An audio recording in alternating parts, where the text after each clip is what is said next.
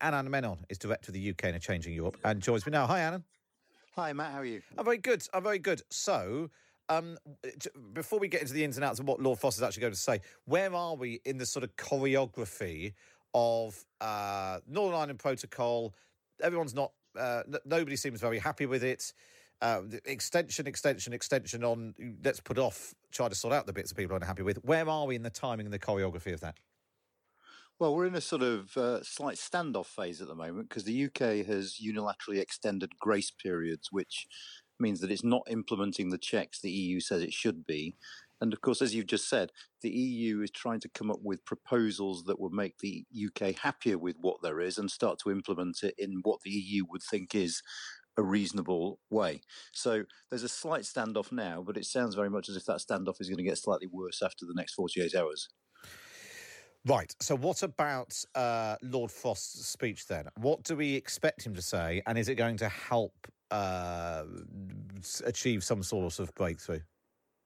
Well, I think he's going to talk about two things. He's going to talk about the protocol, and what people expect him to say is not simply that the UK doesn't like the way that the protocol is working, but the UK doesn't like the content of the protocol. That is to say, the UK government has decided that it cannot tolerate the European Court of Justice having any role in overseeing the protocol. He's also, I think, going to talk about the wider state of UK-EU relations. And it was interesting in the clip you just played with the Irish ambassador, he talks about a good faith negotiation. And that's the problem at the moment. There's precious little good faith around in these negotiations. Well, I sort of asked him about that, and I wouldn't say there was a smile playing on his lips as he suggested that there was good faith in the, there was more hope of good faith rather than expectation of it.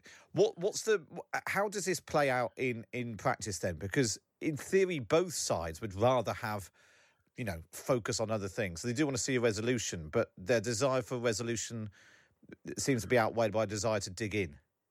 Well, yes and no. I mean, you can make a case that both for the British government here and the French government, which of course has an election coming up next year, a certain state of tension between the two where both sides can sort of beat their chests and act tough is politically quite useful. So there is a political subtext to this that means that, it might be in people's interest for there to be some tension. But ultimately, you're right. They need to figure out how to make the Northern Ireland situation work. The problem is that as far as the EU is concerned, the UK government has moved the goalpost. That's to say, Lord Frost is no longer just saying, look, it is intolerable that there are checks on goods going from Great Britain to Northern Ireland. He's saying the very structure of the agreement we signed is no longer fit for purpose.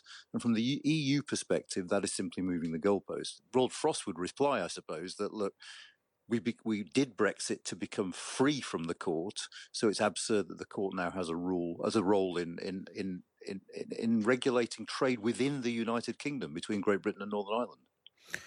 And so, what's the outcome of all this, Anand? You've been watching this for more than 5 years now. Is there a point at which this is resolved, or will we be in a permanent state of negotiation?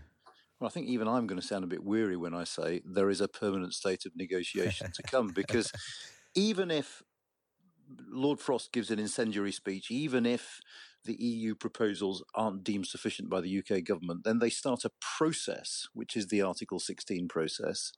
If the UK government decides to do that, that in turn leads to a negotiation, which in turn might lead to litigation. So this could drag on and on, because it's not simply there's nothing nuclear about Article 16. It's another process of negotiation about suspending elements of the protocol. So there's no end in sight in the short term, at least. Well, thank you for that cheery message there. We await to see... no, not at all. Anand Menon, really good speech as ever from the UK to Changing Europe think tank.